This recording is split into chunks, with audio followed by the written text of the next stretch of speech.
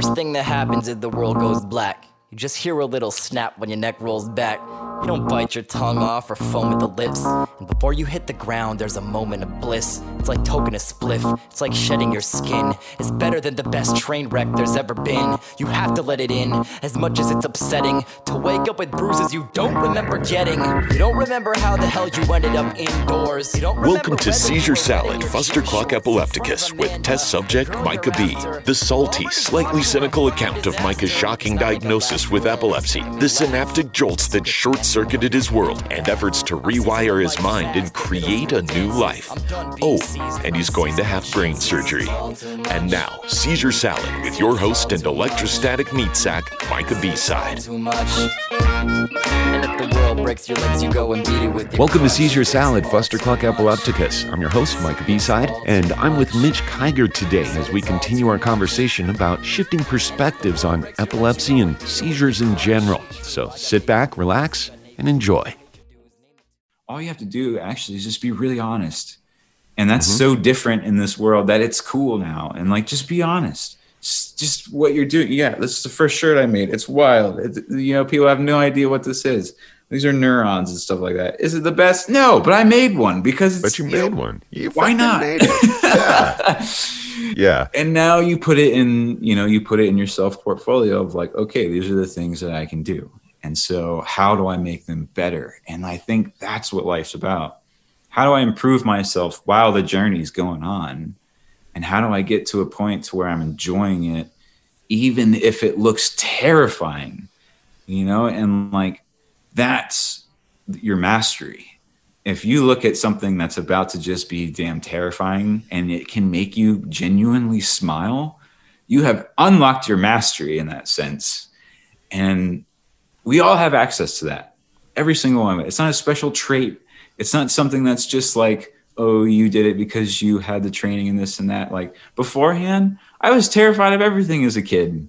Everything, like scared of the dark, scared of everything, man. And just life was just pouring it on, I remember the first time I watched scary movies, I'm like, man, there's a dude that can hunt you in your dreams. I'm like, this is awful.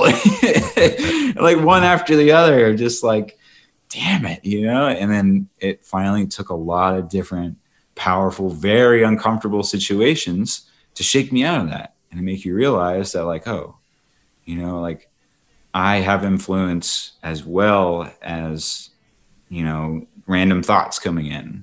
I can create my own. I can create a basis that this thing runs off of. So I can change my views. I can change my perspectives and I can open those to where change is okay. So learning something, seamless. You don't have to destroy something to make room for something else anymore. You have a constant fire going on and it's just circulating and you can accept new ideas and adapt and maneuver because I believe that's the gifts that we received as humans. Like nature adapts, yes, but humans in a sense have this gift to adapt extremely fast. And, and just the amount of 400 years on what we've done is just stupid insane compared to what another species have been able to do in 400 years. Right. It's 400 million even, Yeah. And so use that, use that trait, use that ability because that's why we're here in that sense. And I think the major flip after acceptance, like you said way before, like acceptance is that's the major climb. It's hard. And that's the toughest thing, saying, yes, I have this thing now. No, I can't do these things anymore. But now there's space for me to create something new. Exactly.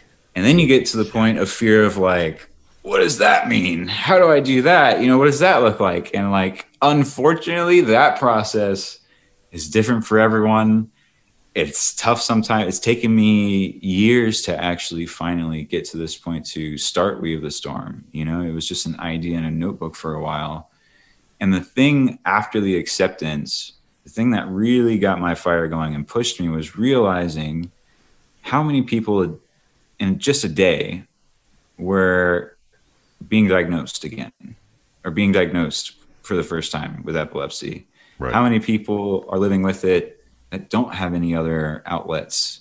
Like I hear such these huge numbers, but every time I go to support groups, there's like 6 people.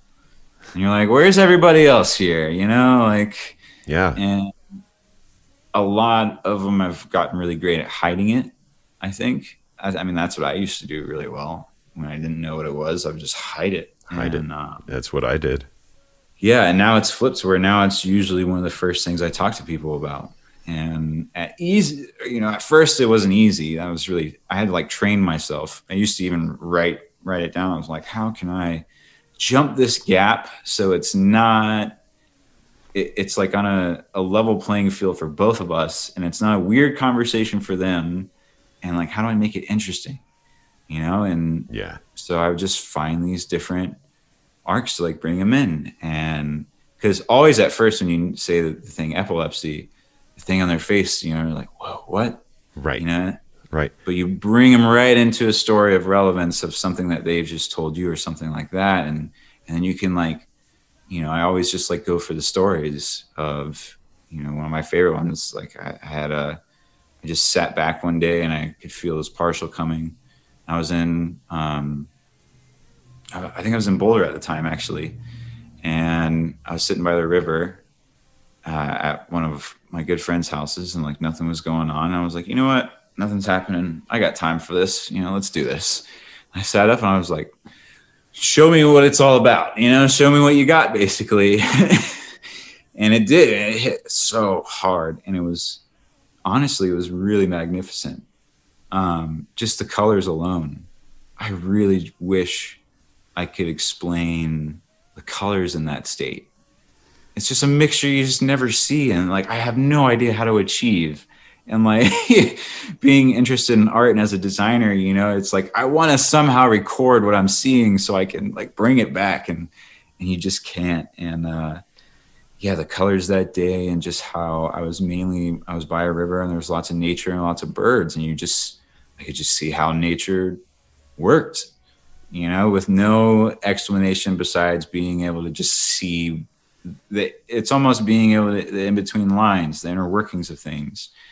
And it was just incredible. And my buddy, we call him E, he came over to me and, you know, gave me that kind of look of like, what's going on? Hey, I'm standing out in the yard, my hands up, like, wow, you know, and like, I look at him and I go to say something and I have like no words. And I smile and I'm just like, well, I'm going to pass the threshold at some point.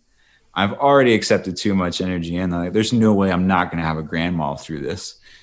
And so I was like, okay, maybe I can just like smoke some weed. Maybe we can just like smoke a bowl or something like that.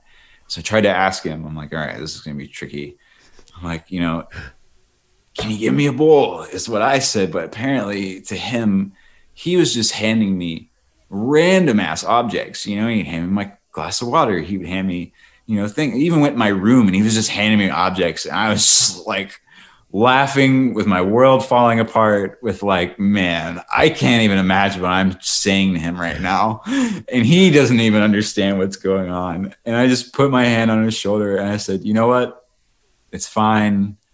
I can just do it here. Like, I'm good. And I have no idea what I said to him, but he kind of just stood back and gave me that look of like, oh, you're about to, and we kind of had that both understanding, like I was gone. And I woke up on my floor, and at the time the house was like an Airbnb place. It had like 5 or 6 rooms. This is to my sick kids. Time to flip this shit. Depakote, Adderall, Ritalin, Pixie sticks. I don't give a fuck what you're riding to the setting sun. Use it as a weapon when it's said and done. It's all too much. Seizure Salad, Fustercluck Epilepticus is produced and hosted by Michael Ball. The song Seizure Boy, courtesy of Watsky and used with permission. Find more great music and poetry on his website, georgewatsky.com. Original logo painting by Brent Olson of Olson Studios. High-resolution MRI image of Micah's brain provided by the Rockstar Lab techs at UC Health Neurology in Denver. Follow our podcast, like our Facebook page, whatever floats your boat. Just keep listening and join us again soon for another episode of Seizure Salad. Until then, unexpect the expected and remember that it's all in your head. You ever had a grand mal seizure in gym class? That whiplash back when life was dishing out pimp slaps? Fed up and we've all been better, but I'm set to step up. Never let up, cause the fall is just a setup now to get up. Regret'll never get the better of me with the sawed off. When I'm having trouble talking, someone knocks my writer's block off. And if my eyes glaze and my knees drift south, and you ever think to stick a credit card in my mouth, I take MasterCard and Visa for my risk rewards. I'm not biting my tongue, why don't you bite yours? It's all too much.